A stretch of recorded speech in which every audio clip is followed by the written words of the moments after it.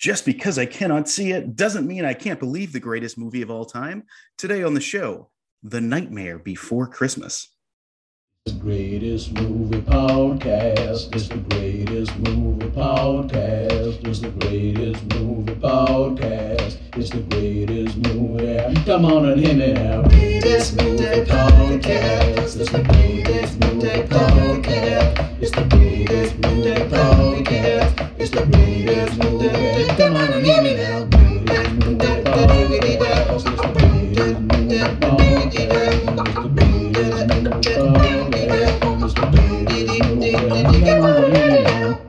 Welcome, everyone, to the greatest movie of all time podcast, the show in which I, your co-host, the Big Red Machine, Rick Barrasso, and I, your co-host, the Big Nightmare Boski, Rick. And we are joined this week, a returning guest, Katie Swenbeck, to discuss one movie here, The Nightmare Before Christmas, in our quest to watch every single movie ever made. And we're going to help figure out which is the greatest of them all. How are you doing, Katie? How is everyone today? I'm very good. Thank you. I'm excited to be here. This is one of my favorites. Yes, that's why I wanted you on this episode, because I know you're a huge fan of this one, as are a lot of people. And we'll find out how we all feel about this. Derek, what's going on with you? Anything new? Just, podcasting, writing music, same old thing for Rick over here. Excellent news from the big deck Boski, as always. So we're discovering all sorts of new holidays with The Nightmare Before Christmas today, of course, but let's take care of some business first. Last week, we talked about Die Hard, and that was a great episode. We came to the conclusion that I think Die Hard is a Christmas movie. Yeah. I think it is. I've changed my mind. I was swayed by our discussion last week. I think you convinced yourself. I convinced myself. I talked it out with myself on the air. So check that episode out to hear me convince myself of something. Or check out any of our episodes, any of our live. We're on Spotify. We're on Apple Podcasts. Whatever app you use, subscribe, review if you can. It's extremely helpful for the show. And if you enjoyed that, or if you have anything else you want us to cover, let us know on social media. We are the Greatest Movie of All Time podcast on Facebook. We're at Great Movie Cast on Twitter. We're at Rick and Rec on Instagram. And you can always shoot us an email at greatestmoviepod@gmail.com. We would love to hear from you. And as our old friend, our old holiday guy, Bruce Wayne would say, tell your friends about us. But now, hey, Batman was in a Christmas movie. Batman Returns was a Christmas movie. Batman Returns, maybe a Christmas movie. It's possible. But now, what's this? It's The Nightmare Before Christmas. The Nightmare Before Christmas is a 1993 stop-motion movie. It's directed by Henry Selick, not Tim Burton, despite the fact that it's titled Tim Burton's The Nightmare Before Christmas, which we will discuss, I'm sure. It stars Chris Sarandon as Jack's speaking voice, Danny Elfman as a singing voice, Catherine O'Hara as Sally, and Ken Page as Oogie Boogie. It made, with re-releases, because it was not a huge hit upon first release, $91.5 million and $24 million budget.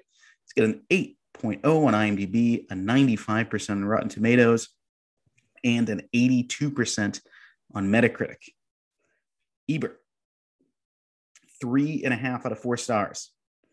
Quote, working with gifted artists and designers, Burton has made a world here that is as completely new as the worlds we saw for the first time in such films as Metropolis, The Cabin of Dr. Caligari, and Star Wars. So huge praise from Ebert, despite the fact that he doesn't know who directed the movie. Janet Maslin, New York Times, says The Nightmare Before Christmas is a major step forward for both stop motion animation, which is stunningly well used, and for Mr. Burton himself. He now moves from the level of extremely talented eccentric to that of Disney-style household word. Again, does not realize he did not direct the movie. Owen Gleiberman from Entertainment Weekly, for a -1, says, I am not sure I've ever seen a fantasy film that's at once so visually amazing and so emotionally dead. So, let's talk about when we first saw this. Katie, do you remember the first time you saw this movie? Yeah, I was probably middle school age, and it had just come out, and I think we rented it from Blockbuster, and I saw it through there, and I fell in love. And it's been like a comfort food to me, or a comfort movie, like my whole adolescence growing up. Whenever I don't feel good, that's the movie I put on. First movie, first pick. Excellent. Derek, do you remember when you first saw it, the circumstances in which you came across it?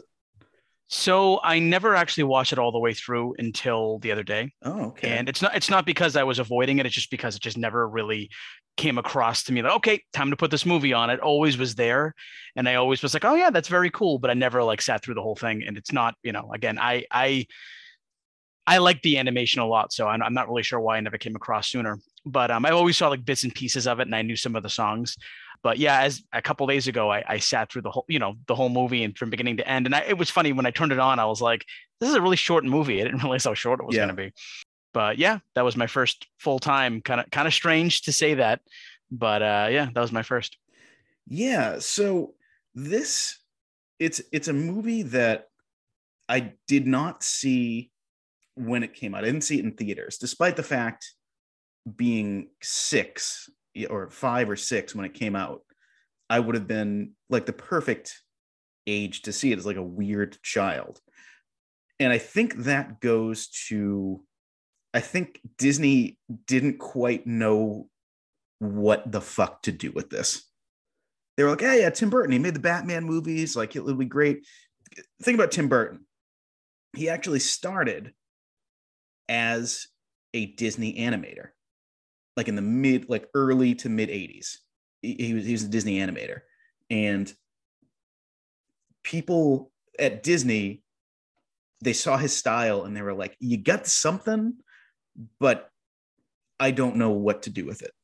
And he's like, well, I have this idea for like Halloween and Christmas, and like Halloween creatures doing Christmas. And they were like, yeah, sure, whatever, kid. But because he pitched that, Disney owned the idea. So that's why this is a Disney movie, despite the fact that he would not make another Disney movie until I think, or be involved with another Disney movie until I believe the Alice in Wonderland live action.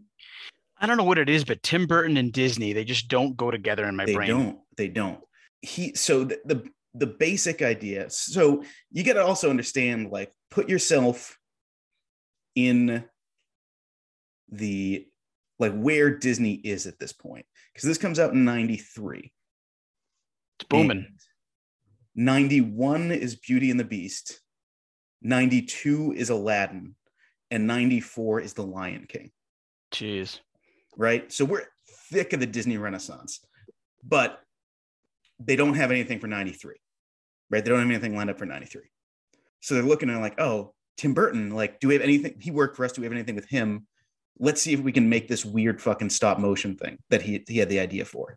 At the time, he couldn't, because he was directing what Derek brought up, Batman Returns. Yep.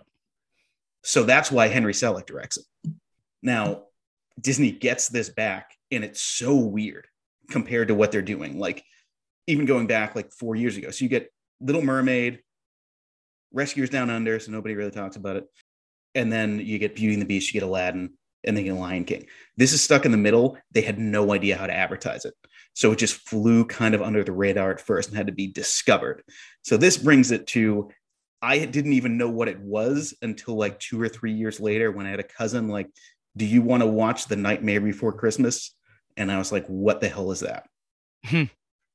That would make a great Jeopardy question. Who directed Nightmare Before Christmas? People would be like, oh, of course, Tim Burton. Wrong. Yeah. And Henry Selick is not, like, he's a name in, in animation. He's directed other big animated films. He would go on to direct Coraline. Well, we'll go over that later. But Henry Selick is not a small name in the world of animation. But they don't know how to market it. So that's also why they just slapped Tim Burton's name on it, even though he didn't direct the movie. Right. Because they were, who's the audience for this? Yeah. So Henry Selick, he directs James and the Giant Peach a couple years later. Yep. He does Monkey Bone 2001. He does Coraline in 2009. He's getting work. He's a big name director, but everyone thinks this is a Tim Burton movie because, because Tim of like Burton, a marketing thing. yeah, it was Tim Burton. He was a household name at that point. Yes. And So Tim Burton did have the original idea.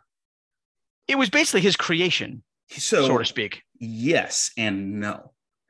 So Tim Burton created Jack, he created Zero, and he created the version of Santa you see in this.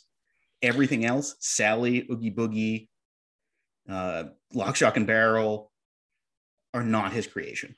But isn't it his story, so to speak? The like bare bones of the story are him. Okay. Like him just like, again, he pitched the idea, what if Halloween doing Christmas? Right. And what if there was like, there's a poem that he wrote. And right. And it's like, it's just like, yeah, Jack, and you have the dog with the ghost dog with the red nose, and you have like Santa.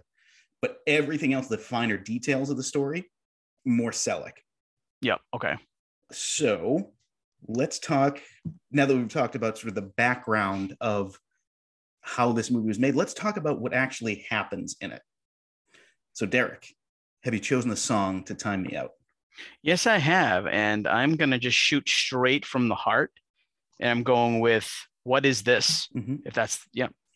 That's the song, you know, that's the one that I remembered as a kid. Currently on a Peloton commercial. Oh, but with Scrooge in it for some reason. It's very confusing. I don't miss cable. Okay. All right. Are you ready? I am ready.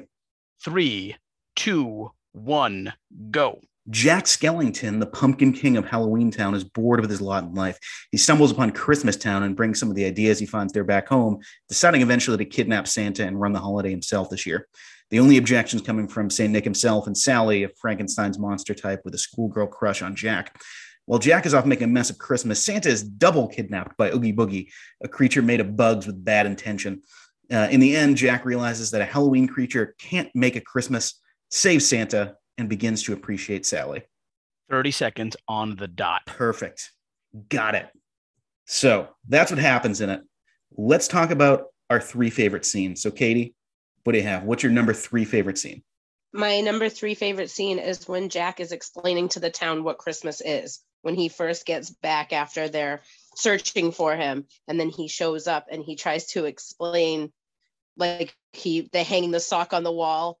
Yeah. And they say, what's in it? Is it a foot? What's in it? What's in the box? Yeah.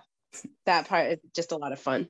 That's a great scene because it's just the futility of Jack trying to explain something that's like trying to explain math to a fish. Like they're just not going to understand it. Yeah, he's trying so hard and he's getting so frustrated. And then it kind of segues into the scene where he starts doing like science experiments to try and figure out how to explain Christmas to these people. Yep, absolutely. Derek, what's your 3? My number 3 scene is actually Sally's song. And there's a couple different reasons for that. And I'm a big Catherine O'Hara fan. I have been since I was little. I loved seeing her in Home Alone. She's always one of my favorite characters. She's just kind of crazy. I think she was in that TV show back in the day too. Was it Second City or something like that? Yeah. It was like the SNL's like counterpart. Always really funny. And I remember SCTV. There was a moment where I discovered that she was the voice of Sally in this, and I like didn't believe it. And I was like, it sounds nothing like her. Nowadays, when I listen to it, I'm like, okay, now that I'm listening, I can hear Catherine O'Hara there. But while she's singing, I was like, holy crap. I love discovering actors that I love and how they have other talents as singing. I didn't know Catherine O'Hara had pipes like that, and I was really impressed. And I was wondering, and I haven't found this out yet, but I was wondering if they like made her voice, like they put the pitch of her voice a little bit higher, because I was like, wow, she can sing really, really high. And then I realized that like Greg Proops and Paul Rubens do voices in the movie too, and their voices sound way higher than what they usually are. So I was wondering if they did that on purpose. Maybe Catherine O'Hara's voice was just like the pitch was higher. I think they do, because like a lot of the voices like it's like people artificially. I don't think it's like machinery or anything. Right. I think it's just people purposely singing at a higher register. When I was doing research for this, I was watching a lot of YouTube videos and watching the 3 of them do it live. It was like Catherine O'Hara and Paul Rubens and Danny Elfman doing it live is incredible. And her voice, I mean, she can pitch pretty high because she did Kidnap Mr. Santa Claus, and she could get a pretty high register. Wow. Yeah, she's super talented, and I think her song was kind of refreshing. I was waiting for when Sally was going to sing because I'm like, wow, Jack sings all the songs, and I'm not putting the songs down because the songs are really, really great, but a lot of them kind of mesh into each other a little bit as far as the tone. So her song was refreshing, and I kind of like that scene. So that's my bronze. We will talk about Danny Elfman, how he was. Definitely we'll talk about how he was visualizing the music in this and how it sort of ended up that way. Mm-hmm. So my number 3 is This Is Halloween. It's the opening scene of the movie, and it so economically establishes so much that there's like so much to pay attention to. Like it establishes who Jack is. He's the Pumpkin King. He's fucking awesome. Everyone loves him. It establishes that Sally has a crush on him. It establishes Oogie Boogie kind of in the background, like as a shadow cast over the story, literally shadow cast on the moon. And it just introduces this super cool world with all these background characters. The mayor with the fucking, played by Otho from Beetlejuice, I believe. Is that I think, which is funny that like, even though Tim Burton didn't direct it, they were like, let's get some Burton people in it. Right. Between him and Catherine O'Hara. But it introduces all this incredible world, and it's just so much fun. And it's super catchy as well.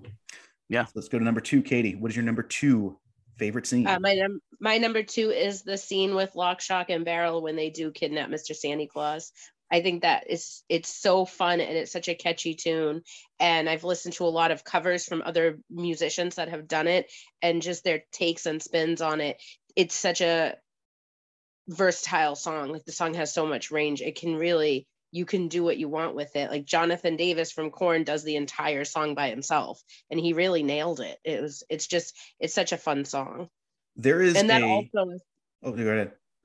And it also establishes again Oogie Boogie. It brings him into it and explains who Oogie Boogie really is, because they say we're his henchmen. He's the villain of the story. Yeah. And they actually do, like, there's tons of versions every year because they do a concert at the Hollywood Bowl each year where it's just like they get different actors and singers and stuff just to do like a concert of the songs in this movie. And Billie Eilish did it this year. She did Sally's song. She's got the perfect voice for it. Incredible. She really does. And she actually was my pick for Sally when I recasted. But then when I watched it, I was like, I can't go with her now because she already did it. So I picked someone else. All right. Derek, what do you have for 2? So my number 2 scene is the song, What Is This, where Jack is discovering Christmas. And I think it resonated with me because I was like, I wonder what it is like if like an adult discovers Christmas for the first time. As an adult, you're like, what none of this really makes sense. What do all these little details mean? And I think it was like, when I think of the movie as a kid, because again, I saw a lot of the popular scenes. I didn't watch it all the way through, but that was a scene that stuck in my head, was that. I think I may have recorded something off of TV, and that was a commercial. It was like that song. So it was stuck in my head. And I guess I'll jump into my little miscellaneous now. Anyway, my mom for Christmas one year bought me like every single action figure from The Nightmare Before Christmas. I had everybody, and I had never really seen it, but I loved like having them. Like I had everybody, and like the mayor, I could like twist his face back and forth. It was so cool. Jack was like really like Jack Skellington was like almost like a Stretch Armstrong type action figure because he was so like wiry and bony and everything. But I had everybody, and it was the coolest thing. But that was the song that stuck in my head. Every time I'd have them on my bed, I would just scream to the top of my lungs. I'd be like, "What is this?" And my mom would be like, "Oh, he's playing with those action figures." But that's a song that kind of like gets me going. Like, "Oh, I remember this movie." So that's kind of a nostalgic thing. So that's my silver. Yeah, I mean, the cool thing, I mean, with the toys and stuff like that, even if you haven't seen the movie, or you're not aware of like the specific details of the story, and this goes to like, I think anything to do with Tim Burton, because I think this does definitely have his stamp on it. I think he is involved with how the movie looks. It's kind of a popular theory that like Tim Burton is kind of the best introduction to understanding movies for like kids, because I think you first just see a movie and go, oh, like here's just a thing that's being done to me. And Tim Burton, you can look at and go like, his movies look different, like very obviously so. Mm-hmm. So the toys, I think you can recognize as like, if you just looked at this, you'd probably be like, this is a Tim Burton character, you know? I also think that, and again, I'm just shooting from the side here. I don't know how truthful this is, but I feel like this was a lot of like introduction to a lot of like gothic kids. Yes. Because like in middle school, you don't know who you are. You're trying to figure out like what your identity is. And I went through a goth phase for sure. And I remember seeing this movie and be like, oh, it's so cool. And it's like dark like me. And that's where I think it may have blossomed for a lot of kids. Like, this is cool. This is kind of the way I want to dress, you know, something like that. So I think Tim Burton, not only did he teach kids a lot, but those middle school kids were like, okay, now, you know. Because it's animated. It's two things that like when you get to a certain age, or like if you're a kid, especially like a boy, where you can be like, otherwise you'd be like, ew, like get this away from me. It's like an animated movie that kids like after they're like, oh, cartoons are for kids. Mm-hmm. And it's like a romance where boys can still like it and it's still cool. Yeah. And every gothic girl in middle school was like, oh my God, I got to find my Jack Skellington. Yeah. Oh yeah, for sure. Yeah. It definitely gave me a platform to kind of like figure out that how I was feeling was okay, because I was into a lot more of like darker music and metal music and more punk rock, things like that. And listening and watching this movie was like, I could identify with that, because there wasn't a whole lot out there that, you know, at that age, it doesn't make sense to you and you're trying to figure it all out. And this movie definitely gave me a platform to be able to identify with. I mean, how many people out there have fucking like Jack and Sally tattoos? Oh my God. Yeah. When if you look at the actual text of the movie, it's like, it's basically got the emotional depth of fucking Hey Arnold. Like, it's just, Sally is like, I really like this guy. Jack completely ignores her until the very end of the movie, and Jack was like, oh, okay. Yeah. Like, yeah. It's again, it's a fucking 75-minute movie or whatever. So it's like not much they could jam in. And the reason it's so short is because it's so intensive to make this movie. Right. Like, it was, you know, before this, claymation was like fucking, I don't know, Gumby and like Rudolph. Like, this was like a huge technological step forward. Oh yeah. Think about where it came, like claymation back in like the 60s with like, you know, what's the movie I'm thinking of? Clash of the Titans. Like, that was like really weird, but yeah, you're right. They steps and bounds. Yeah. So my number 2 scene is the first scene we've mentioned that is not a musical number, and it is the montage in which Jack completely fucks up Christmas. And like all these kids get like snakes and like decapitated heads. Like shrunken heads and like just the worst possible thing. And it's just like, oh, Jack just does not understand what this holiday is. Like, he thinks he does. And you get kind of like, you tease it beforehand. There's a song where it's like, no, fresher roadkill. And you're like, oh, this is not going to end well. And like, it's intercut with the news, and it's very, it's very much like our world. Like, it's stylized in style animation, but it's not like crazy like everything else in the movie. But it's just like a newscaster be like, Santa is missing. There's this, and then like the cop being like, yeah, I know, a skeleton. We got it. We get this figured out.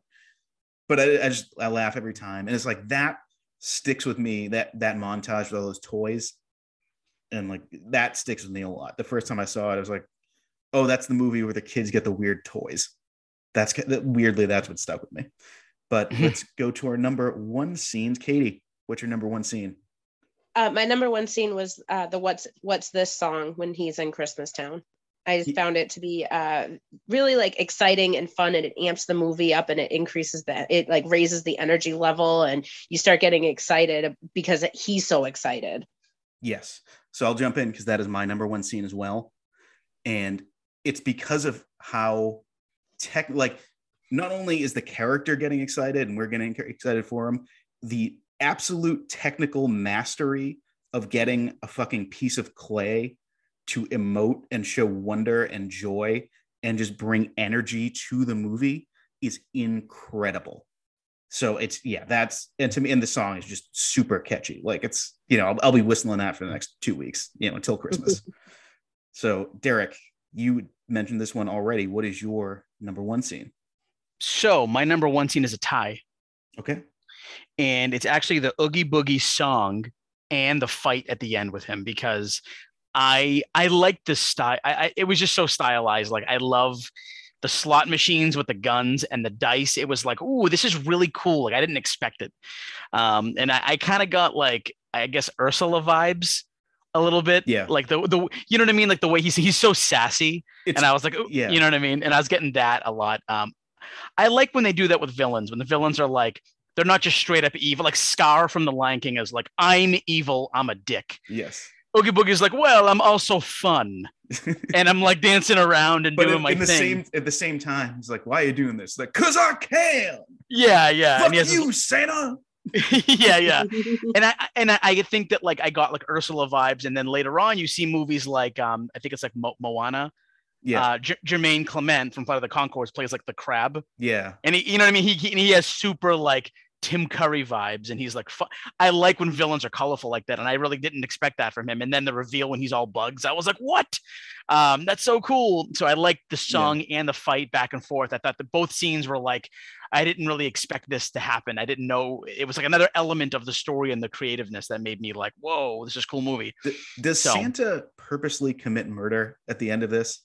Oh, when he kills the bug? He kills the bug. Does Santa commit homicide? Is that was like Santa being like, hey, I'm here. I'm a badass. How many creatures has Santa killed in this universe? He's a menace. Yeah. No trial. Certainly. No trial for Oogie Boogie. Right. So let's go to our least favorite parts of the movie. Katie, did you have anything? My least favorite thing about the movie is that it's too short. It's not long enough. And I think that it should have had more character development. As far as the scene goes, I don't really have a scene that I didn't like in it. Yeah, no, I agree with that. And I think, I tend to forgive that because the amount of time that it took for this movie, the amount of effort it took to make this movie, like there's a reason they didn't do it. If they made it today, it would probably be another half an hour and have more Oogie Boogie, more Sally and Jack, talking, and like it was ahead of its time to the point where like it was ahead of the technology almost. Derek, what did you have? So I have two things. The first one is so the scientist character, the evil scientist, which we'll actually do another movie with him next week. He plays the uncle in Christmas Vacation. Okay. And he, I was watching the movie and I expected him to be the villain at the end somehow. And I thought that's the direction it was going to go in. And his character just kind of just like fizzles away. So I was a little bit confused by that because I felt like it was a little bit of a buildup to him being like, I can't take this anymore. She poisons me. And then nothing happens. And then I read that the director, Henry Selick, actually wanted that to happen. He said that he wanted this mad scientist to be like Oogie Boogie in disguise or whatever. And he'd be the villain. And Tim Burton found out about it. And apparently he kicked a hole in a door because he was mad that Selick wanted to go that direction. So they ended up not going that direction. I'm not saying that I wanted it, but I just expected it. And then it just didn't happen. So that was just a little thing that I noticed that I was like, I wonder if they were going to go there. And then they didn't. Like elements of an original screenplay. I'm not too sure. And the only other thing that I have an issue with, and again, I want to just reiterate, it's not really an issue, but I would have liked to have seen Jack Skellington, one actor, one singer, that's it. Chris Sarandon, Danny Elfman, kind of like they do it together. And, there are very, very talented actors who can sing and perform and act and do voice acting very, very well. Yet they decided to do that. They combined the two of them. And Elfman already has enough on his plate, which he's writing all the songs. Chris Sarandon's voice was excellent for it. But, I just think that it's kind of bothersome to me that they share the role. So here's my issue sort of with the movie is, so what is the lesson that Jack learns at the end of the movie? Because you could very easily be like, he learns to stay in his lane and not try new things because he'll just fail. I think that he had a need that he couldn't figure out how to focus. And when he focused it on the wrong activity. because what he should have been looking at Sally this whole time, but there's no backstory to Sally. We don't know how long she's existed for. So he didn't really notice her yet, because once he noticed her, it was like the light dawned and his eyes opened and he said, oh, I want to be with her. I love her. But it was all, he had all of this need in his body, like his need that he couldn't direct towards how to meet it. Do you know what I mean? So it's like he has this energy. It's like, I'm missing something in my life. Yeah. And really what I'm missing is someone to share it with, but I'm just directing this energy towards like, I need new things. Because when they show all the characters in the town, the characters that you actually get to see, it's like a haggard old witch or like a couple of little kids that are trick-or-treaters. But there's never anybody that's like in his lane, so to speak. Yeah, nobody has everyone Sally, like, and Sally has the same need. She said, I know exactly how you feel, Zach. I know exactly how you feel, Jack, but she can't get his attention because he's so focused on Christmas. Yeah. And but we don't know how long she's existed for, because as soon as the scientist was like, Sally's a lost cause, he took half his brain and created a woman for himself. Yeah, and she's the only one throughout the entire movie from Halloween Town that's like, maybe this is not a great idea. Whereas literally everyone else is like, Jack, you're incredible. Let me use both of my mouths to suck your dick. Like it's exactly like, and he's just like, all right, I'm tired of this. Like everyone, okay, I see what you're saying. Like he just needed someone. He needed like an equal. He needed someone to talk to. Yeah, and he didn't have an equal because everyone praised him. He didn't have someone to challenge him, but Sally challenged him the whole time. She said, I had a terrible premonition. Shit's going to hit the fan. This is going to be bad. And he said, that's not my Christmas. My Christmas is beautiful. We're going to do it my way. Because he didn't have anybody that actually challenged him. She was the only one. Right. And then at the end, he was like, oh, shit, it's her. I should be with her. And that's how they ended up together at the end. And let's be fair. I mean, I think that was the correct door that he went into. Christmas was like, he did some damage, but St. Patrick's Day, I mean, that may have ruined the whole town. He just comes back, he comes wasted. He's so drunk all the time. He doesn't get it, but he's just drunk all the time. Or like if he did goes into a Mardi Gras door, he's like, you're not gonna fucking believe this, guys. Yeah, or like if he did Thanksgiving, like what would they just have a dinner and he like accidentally poisons the food? I don't know. He'd serve like, he terrified the Easter bunny. Yeah. He goes to Thanksgiving, he accidentally serves like, we're eating raven for Thanksgiving. But if he went into the St. Valentine's Day door, he probably would have gotten to Sally faster. Maybe.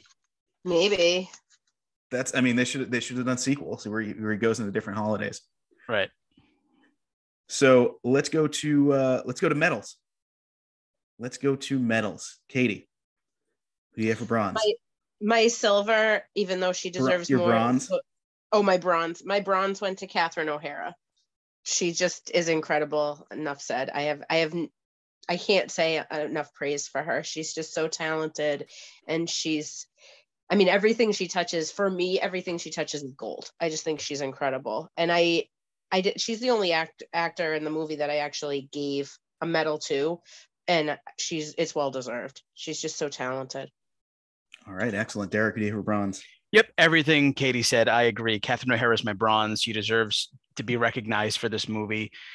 Just for me, it was just such a shock that she was the one singing in this and the one doing the voice, because I didn't hear Catherine O'Hara in there. And when I did figure out it was her, I was like, wow, like she has a really good range, and she's much more than what she does in movies. And she already does a lot in movies. And she's kind of like the center of attention in a movie. She's not on the status of, say, somebody like Madeline Kahn. Like, she steals every scene that she's in. But Catherine O'Hara in Home Alone and Beetlejuice, like all of the scenes I remember are her.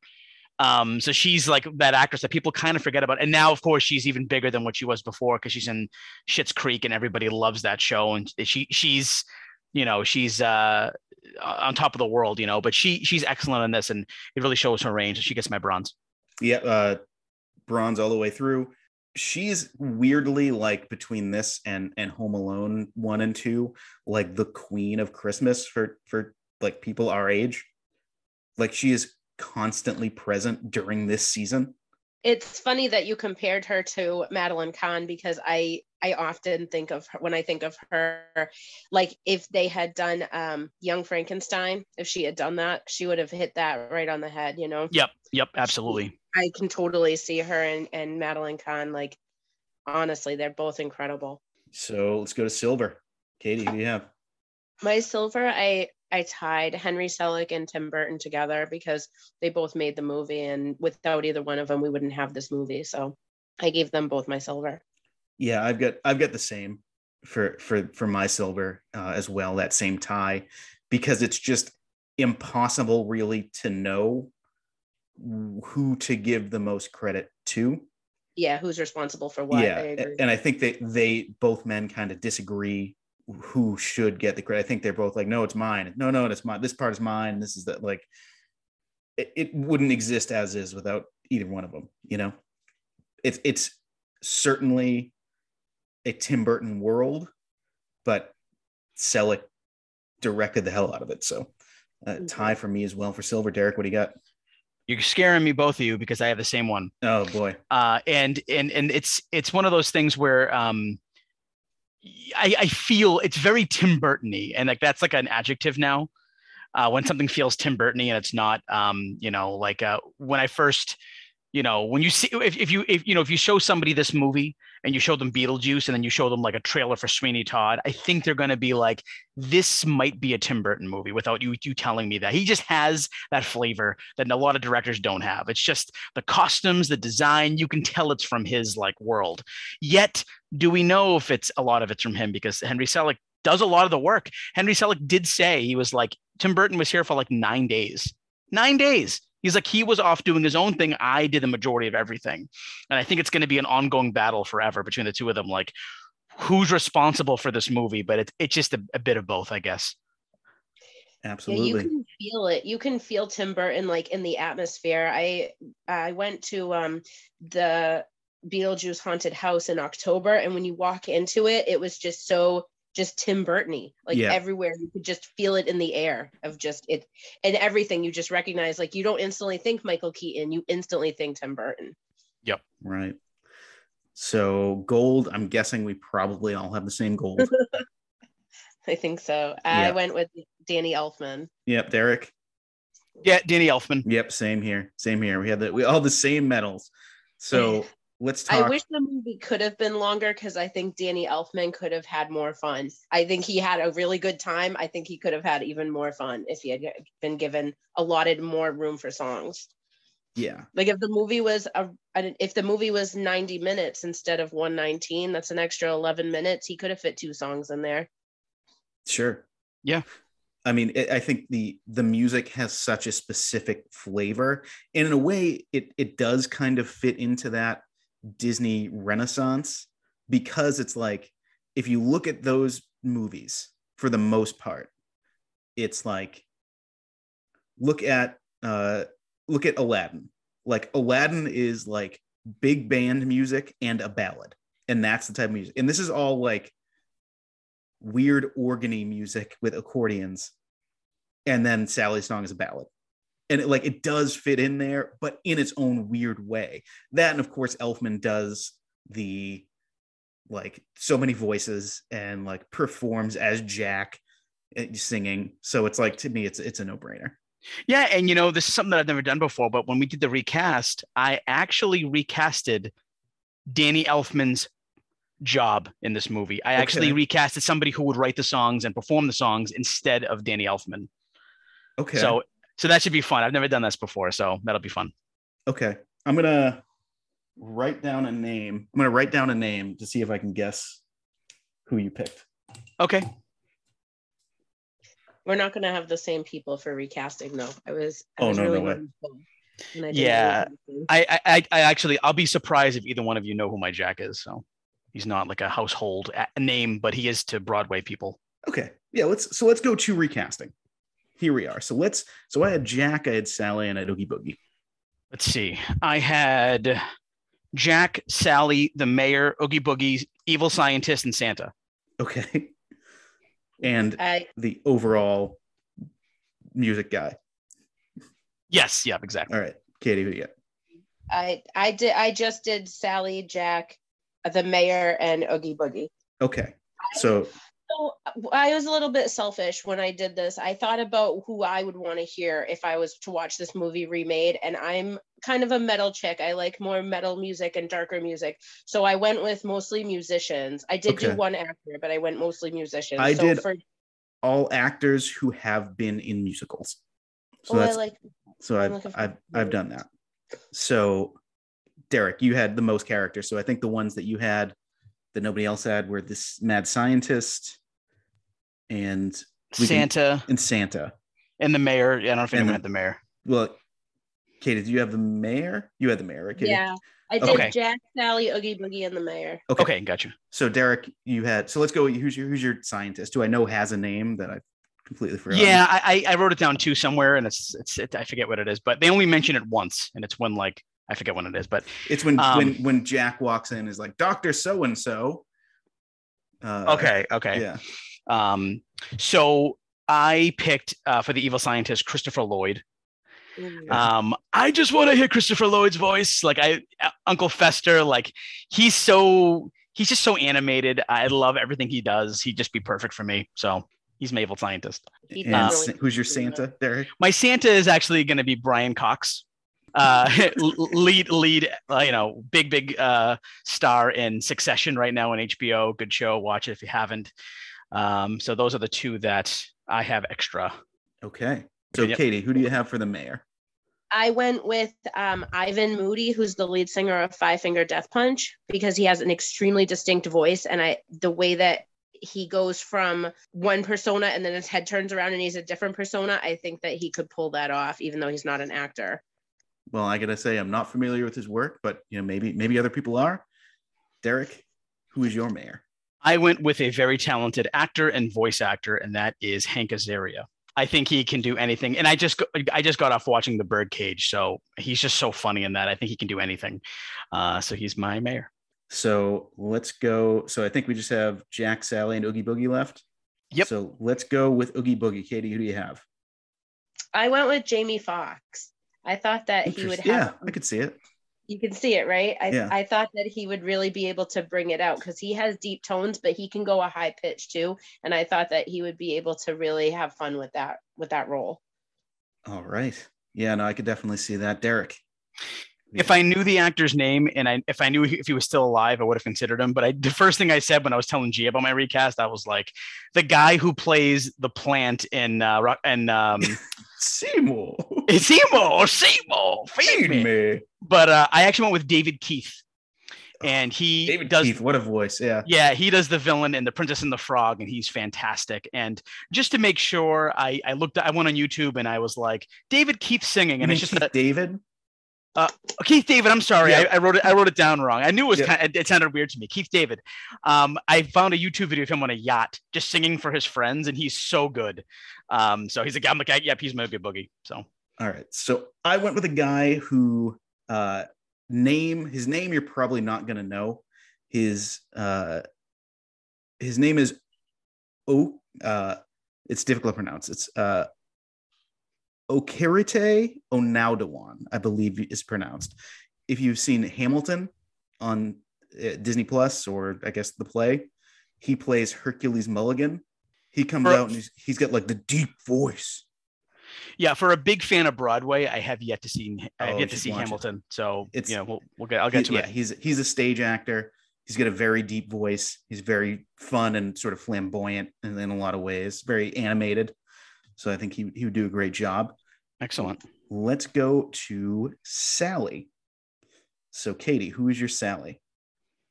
So for Sally, first I picked Billie Eilish, but then when I was watching the YouTube videos, I found her, and what an amazing job she did. But I went with Halsey, and I thought that she would have the range for it, and she can also she can express a lot of emotion in her voice, and I think that she would be able to play Sally really well. I also didn't want to pick a powerful female voice. I needed something a little bit more vulnerable, and I thought that Halsey would really be able to do it successfully.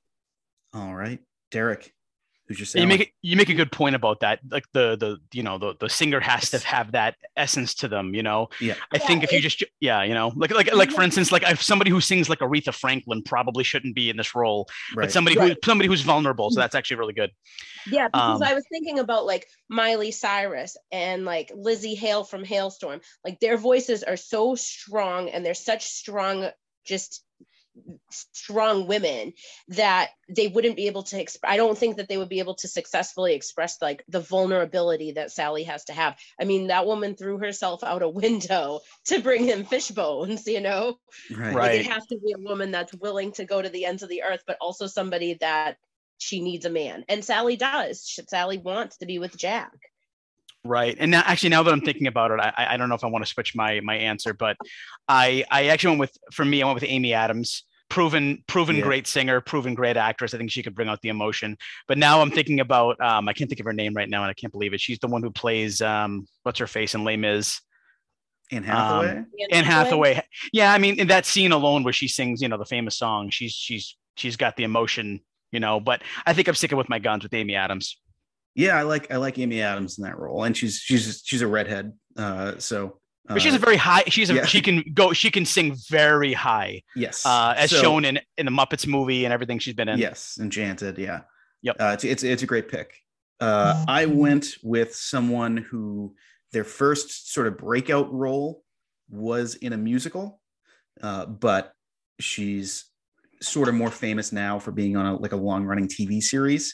And that's Emmy Rossum, who, you want to talk vulnerable musical characters. She played Christine in the Phantom of the Opera musical movie version, and she went on to be in Shameless and stuff like that. And she's a great actress. She does have that like very high pitched, like she was an opera singer, so she does have that high pitched voice, and I think she could do the songs how they're meant to be done. So let's go to Jack. This is a big one. Katie, who do you have? Who is your Jack Skellington? So this is like where my kind of selfishness came out. Who would I want to hear play Jack? And I picked Corey Taylor, who's the lead singer of Slipknot. And I felt that he would be able to do it because he has a very melodic voice, but he can get really vicious in his voice and strong. And so because he can do that, I thought when he sings, I think when he does the face to the 3 trick-or-treaters and he screams, I think that he would be able to do both sides of Jack. So that's who I picked, Corey Taylor from Slipknot. And I would love to start like a conversation on Facebook about this and hear who everybody else would want to do, because I'm all ears. I would love to like mentally picture Definitely. or audically picture who could really nail that for musicians or actors. I looked at probably every fucking tall, lanky actor in Hollywood to play Jack Skellington. Do we know if this was ever like actually a Broadway show at some point? Yes, it was. Okay, it was. Yeah, I was saying it definitely should be, because it's one of those types would be a lot of fun to see live. Yeah, I'm surprised because it hasn't been like a big. I'm sure it's been a play. I'm sure it's been adapted, but I don't think it's been like a Broadway show. Right. I get you. Yeah. Which surprises me, because I feel like it would be perfect. You could run that every year between October and January. This have to, like you said, at least off Broadway, it had to be a show. Yeah.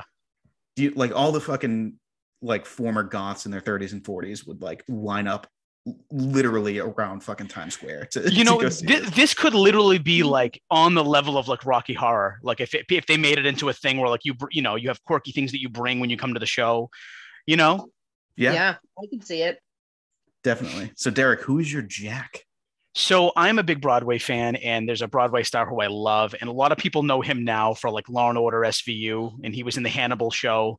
Raul Esparza is unbelievable. He has one of the widest ranges I've ever seen in anybody, and he can sing anything, and then he can also scream and yell and make his voice really animated sounding. He's done everything on Broadway. Every role he's ever wanted, he's gotten. He's like the new Mandy Patinkin. He's like Raul Esparza, like the new Mandy Patinkin. He's like taking all of his roles now because Mandy Patinkin's too old to do Broadway.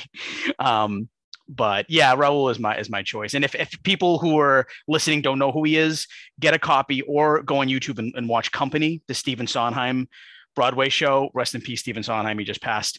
Raul Esparza is unbelievable in that.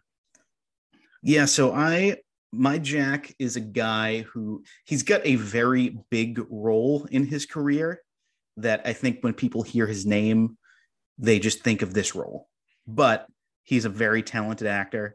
He's been doing stuff since he stopped doing that role. And he was just in a musical that just came out a couple of weeks ago, and that is Andrew Garfield. No, I actually didn't know he could sing. He is playing there on Netflix. They released a movie about, he plays Jonathan Larson, the guy who wrote Rent. Okay, it's a musical. So that was the one where I was like, because everything was like, fucking Chalamet is like a walking Tim Burton guy. Like he's just like, if you plucked a Tim Burton character and put him in the real world, he looked like Timothée Chalamet. So I was like, I can't do it. It's too obvious. But I also think he's too young for it. So I wanted to go a little older. And Andrew Garfield's like 37. You know what I'm kind of surprised at? And again, this is definitely a cliche response, but I'm a little surprised nobody, I mean, I'm sure people would say this, but Johnny Depp is like, he's such a Burton guy, but I was thinking about his voice. 20 years ago. Well, I mean, even like, he did Sweeney Todd, and I think it was a shock that he could pull off Sondheim, and people were like, whoa, and then of course he did Sweeney Todd, and then he did Into the Woods, and he's like, is Johnny Depp just a Sondheim guy now? Yeah. But I'm not sure if he would work as Jack, but I'm sure some people would be like, no, it has to be because he's a Burton guy. Yeah. Well, I mean, he already did The Corpse Bride, though. That's true. Yeah, he did something very similar. Yeah. I think I think he brings a different energy right now. Like, 10 to 20 years ago, that Johnny Depp, definitely. But right now, he's just like, he brings a lot of baggage with him. Yeah, well, she broke him. Does Johnny Depp have did he create an English accent for himself? I feel like he walks around with an English accent now. I don't know. Because you got to think about like in when he's Jack Sparrow, he's got that like, I'm English, but I'm not. Right. I'm Sweeney Todd, but I use this voice. Like he does that in every movie now, and I'm wondering if he just walks around the house with that voice. It's a different English like accent though, because like Sweeney Todd is totally different than The Corpse Bride. Right. So I think with Johnny Depp, I think he, like I said, he brings a certain energy. He's always got to like tweak something.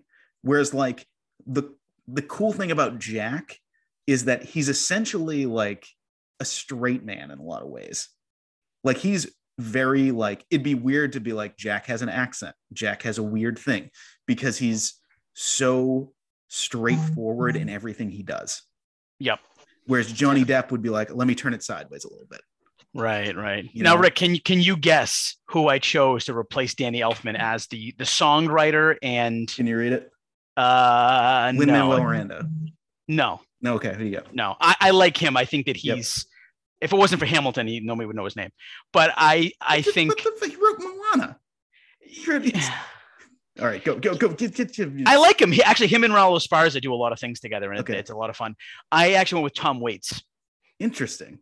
Tom Waits is the guy who I think would make it he'd probably make it a little stranger than Danny Elfman, because Tom Waits is, if anybody who knows his music, it's like blues and circus music combined. I can't explain it. It's very odd, but I feel like Tom Waits should have been a part of this film somehow.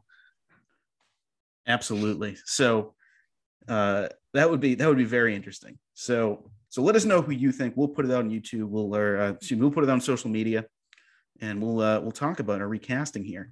So let's go to miscellaneous. Does anyone have any miscellaneous things that we haven't covered? I used all of mine already. I used the Tim Burton wasn't on set much. Evil Scientist was supposed to be Oogie Boogie in disguise for some reason, and I got all these toys for Christmas. Okay, Katie, do you have anything else that we have not talked about with this movie that you wanna throw in there? No, it's become a cult classic. It has so much just merch, and it still has attention, even though it's almost 30 years old. I mean, there's still stuff for it at the Disney stores. There's still a lot of, you see advertisement for it still. And I just think it's going to stay a Christmas movie and a love story. Katie, I'm assuming you at some point had like a DVD or a deluxe version of this movie. It seems like it's one of your favorites. Is that right? Oh yeah, I have the clothes. I have the yeah. Okay, because I was watching it and I have a tendency to like watch a bad version of a movie because it has too many commercials or it has this. Does it have a scene during the credits or after the credits? Because I wasn't sure. And I was reading the trivia and it said something like, yeah, there was a scene where Santa comes back and he visits Jack and he has 5 kids. They're all skeleton kids. And I was like, oh, I didn't see that scene. So I was wondering if it was just cut or something. That, yeah. Okay, Yeah, gotcha. I don't think so. I never saw that scene. Okay, gotcha. It might have just been in the screenplay then. So yeah. I've got a couple. Well, I've got one, and then there's the question we're here to answer. But the first thing I've got is, it's weird to me, right, that this is Disney's really their only animated Christmas movie. You know, it feels like to me Disney has like, is Beauty and the Beast not like Christmassy? No, there's like one scene where it takes place in the snow. There's like a direct to DVD sequel, I think. That's what I'm thinking of. Yeah. But yeah, there's no like, the only like Christmas properties that they have are this, which is like, there's some question as to whether or not it's even a Christmas movie. The Santa Claus and Home Alone, which they just bought because they bought Fox. What about like a Mickey Mouse Christmas Carol? Yeah, they have that, but that's like 25 minutes long. Oh, okay. It's really like, they don't have, this is their only feature length Christmas movie. And it was like barely a hit. It was released like October 30th in theaters. Because again, they just had no idea what to do with it. It's actually, It's like, it's late for Halloween and it's early for Christmas. Yeah. Looking back, it would have been smarter to do earlier October. People could be like, oh, this is a movie I can watch and get prepared for Christmas, I guess. But I don't know. Yeah. Because usually like Christmas movies, you're looking at like middle of November, Thanksgiving, like, you know, it's the West Side Story. Spielberg's West Side Story was just released this week. Flop, unfortunately, which I don't think it has anything to do with the movie. I think people just don't really either know about that it's out or people don't go to the movies as much. Like it's a Marvel movie. I think older people are not going to the movies yet. I think that because the movies that have really flopped have been like, the only successful movie since theaters really have opened that's been aimed at adults is Dune. And that has appeal to younger people. Right. Like for the next year or two, I think the big hits are going to be Marvel movies. They're going to be big fun adventure movies. Because like, let me just look up like top grossing movies of this year. Yeah. So here, the top grossing movies of 2021: Shang-Chi, Marvel; Venom, Marvel, although not MCU; Black Widow, Marvel; Fast and Furious 9, Eternals, No Time to Die, A Quiet Place Part 2, Free Guy, Jungle Cruise, and Ghostbusters Afterlife. Did you say that Venom is not part of the MCU?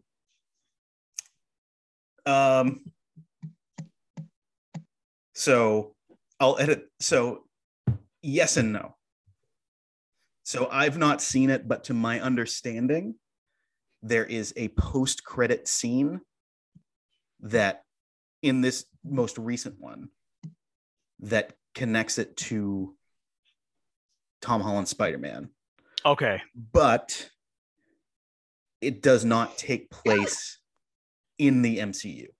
Okay, gotcha. I haven't seen it either. That's why I was wondering. Yeah, but it's under Spider-Man. So anything, so it's a Sony movie. It's not a Disney movie.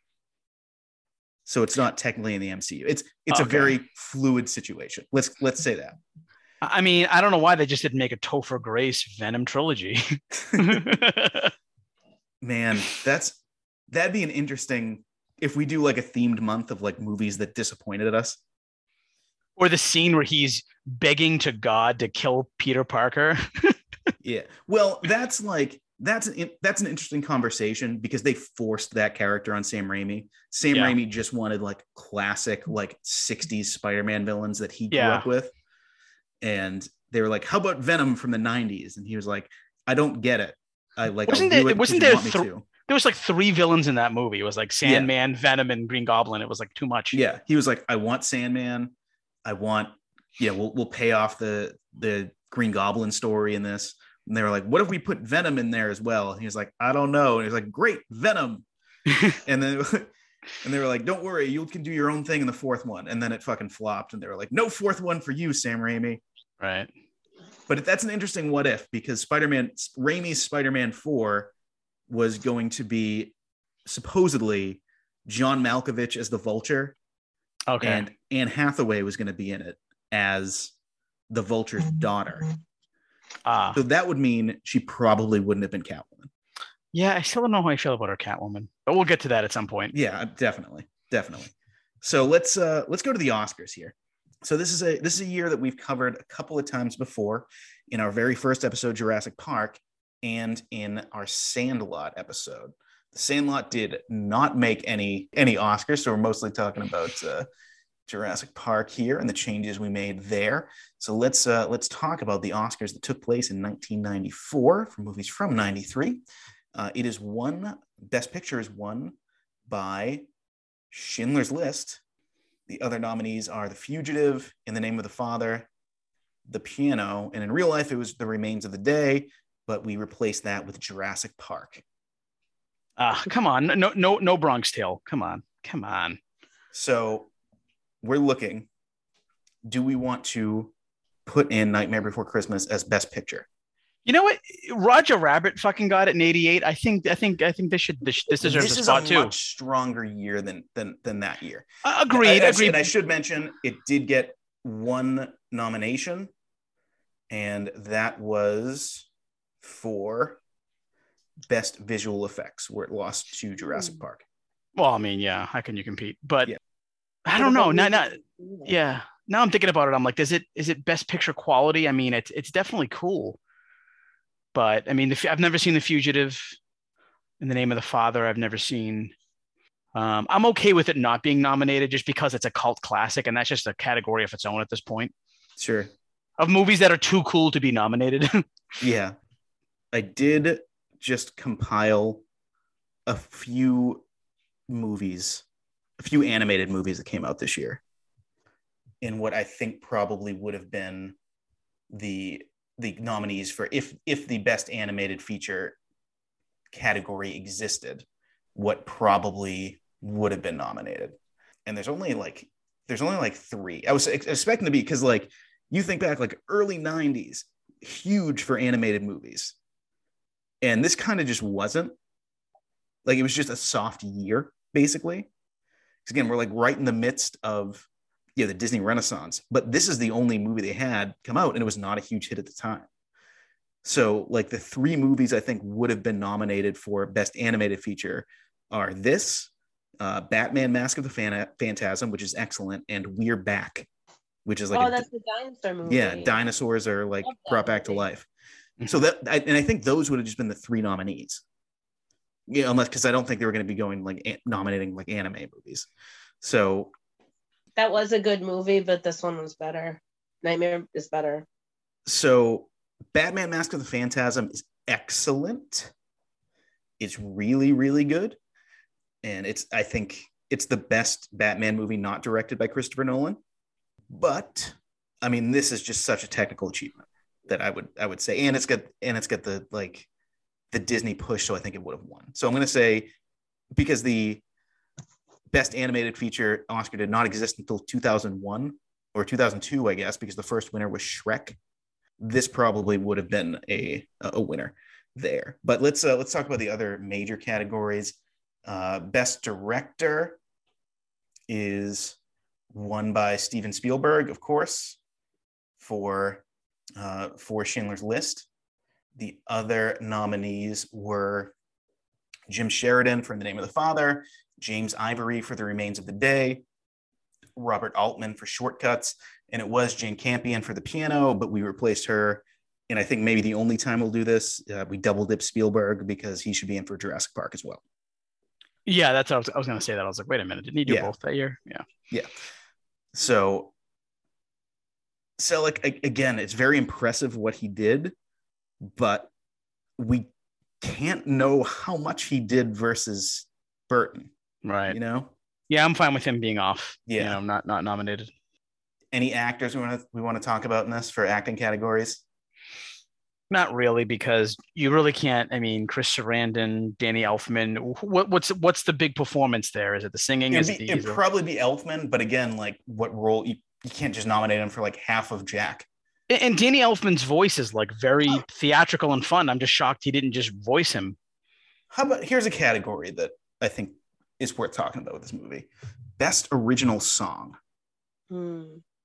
Which one would it be though? What's this? I think What's This? What's this? Yeah. So the winner, I can't argue with too much. It's Streets of Philadelphia from Philadelphia by Bruce Springsteen. There's a song called Again from Poetic Justice by Janet Jackson. Song that was a good one too. The Day I Fall in Love. Music and lyrics by Carol Bayer Sager, James Ingram, and Cliff Magnus. That is from, of course, the cinematic classic Beethoven Second. Another song from Philadelphia, this one just Philadelphia from Neil Young, and A Wink and a Smile from Sleepless in Seattle. Is it Harry Connick Jr. who sings that one? It's credited music by Mark Shaman and lyrics by Ramsey McLean. Okay. Yeah, I think it's one of those like every jazz singer sings that. Okay. At least once in their career or so. Okay. So I mean, I think What's This should be there. This movie should be represented in Best Song. So we can kick out the Neil Young song, or we can kick out the song from Beethoven Second. When you say Beethoven Second, you're talking about like Saint Bernard, like that movie. Okay. Yeah. Okay. The sequel to Beethoven, the movie about a giant dog. All right. Yeah. Just get rid of that one. Yeah. You're thinking there's a movie about Beethoven? No, there's a movie about a dog named Beethoven. I was thinking like something like on the lines of like Amadeus, and I'm like, wait a minute, this sounds like the one about the dog. No, there's the one about the dog. A song. It's not even the original. It's the sequel. The sequel. But yes. Wow. That's like if like Air Bud 2 had a song. Guess who they're talking about falling in love? The dog. Oh boy. Song about dogs falling in love. I don't even want to know. Sometimes the 90s I want to punch in the face and then also hug. All right. So I think that is going to do it for the Oscars. Derek, what are you eating with this movie? What am I eating with this movie? You gotta go Halloween candy, right? Oh, actually, I'm sorry. Let's rewind. The question we're here to answer: is this a Christmas movie, or is this a Halloween movie? It's both. One or the other. What is it? It's both. Why do you got to choose? Why can't it just be both? Because that's why we're here. We got to choose. I think it's a Christmas movie, only because there's a message, and the whole thing is about recreating his own version of Christmas. Yes, I'm gonna say it is a Christmas movie over a Halloween movie, because the lesson they learn about being together is a Christmas lesson. Halloween is like fun, spooky, fun to be scared, which is in this movie, certainly for the first like 5 to 10 minutes. But I think after that, it's Christmas. I don't know. Henry Selick says Halloween. I'm in the middle. I kind of feel like it's Halloween. That's the spirit of the movie for me, is Halloween. It's that. And then Christmas is kind of like, what is this thing? And I don't know if they find the true meaning of it. Santa just saves the day. All right. So we'll post it to social media. We'll talk about it. Hopefully we get some traction on that, get some discussion on that. So you're sticking. I mean, I think you're leaning towards Halloween because you first, your thing was like, I'm eating Halloween candy with this. Yeah, and also like the memories I have of like sitting on my bed playing with the action figures. I wasn't like, this is a great Christmas thing that I'm doing. It was like, it felt Halloween-y, but I mean, I don't know. It's tough. I think that I'd rather eat Halloween candy watching this than like, I don't know, like eggnog. Sure. I mean, I feel like I'm eating like this is. I eat candy on Christmas. I wouldn't hate like a candy cane during this. Or like, I don't know, because I feel like I eat candy around Christmas as well. I mean, you know what I'm eating? I'm eating a Reese's cup in the shape of a Christmas tree. Okay, I like that's it. fair. You know what? I don't know if I ever brought this up on the show before, but back in the day, I was in New Hampshire and I was at a cabin, and it was like my neighbors, and they bought Hostess cupcakes, but they were like Munsters Hostess cupcakes, and they were Sounds like incredible. it had an orange top with like sprinkles on it, and it was like green like frosting in the middle or whatever, green cream. It was like the coolest, tastiest thing in the world, and I just think that would have been cool to see like a Nightmare Before Christmas Hostess cupcake. What, like the Munster? Like, was it like there's some kind of revival of the Munsters I that are don't know. going I will around? send you a picture of it so you can just see I the believe you. box. The When box. was this? This might have been like early to mid 90s. The debut on Nick at Night, maybe? I don't. Promoting? Oh, Yeah. it might have been a Nick at Night thing. Remember, it was like the summer of like it was like Monkey Monday, Yeah. Lucy Tuesday. I think it was like Monsters Friday or something like that. Yeah. Maybe that's what it was. Mary Tyler Moore Wednesdays. Yeah. Yeah. No, it was Bewitched Be Wednesday is what they called it. Yeah, and that summer, my mom, she won tickets to see this singer Gene Pitney. She meant to get tickets to see the Monkees. She called the wrong thing, and she called this Italian family who won the Monkees tickets, and she's like, "Do you think we can get your Monkees tickets? We'll give you our Gene Pitney tickets." And he was like, "That's so funny. I wanted to see Gene Pitney." So we traded tickets. And it was all because of this like that like Nick at Night thing that summer. It was like the summer of '97. And we saw the Monkees. Oh my God. All right. Anyway, I digress. Well, now we come to the most important part of the show, and that is when we put 30 seconds on the clock, and Derek explains to us why Nightmare Before Christmas is the greatest movie of all time. Derek, are you ready? Let's do it. 3, 2, 1, go. So, The Nightmare Before Christmas, directed by Henry Selick, created by Tim Burton, 1993. I think this is a very clever, well-animated little film. It's definitely a cult classic. It reaches that status with wonderful voice acting, excellent music, and an enjoyable and digestible story. I think Burton and Selick hit a home run. That's that. All right, 22 seconds. Do you want to insult anybody in your remaining 5 seconds? No, I want to tell all the little gothic kids in middle time. School. No, but seriously, this movie is definitely like a catalyst for that. I really want to just keep reiterating that because, like, I think that if I had seen it, fully all the way through, I probably would have been like, yeah, this is my jam. I'm putting black lipstick on.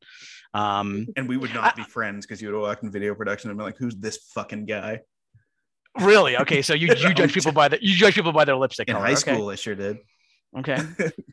Rick, we need to have a full episode of just us talking about the films we made in high school together. Yes, we should. If only we had the video.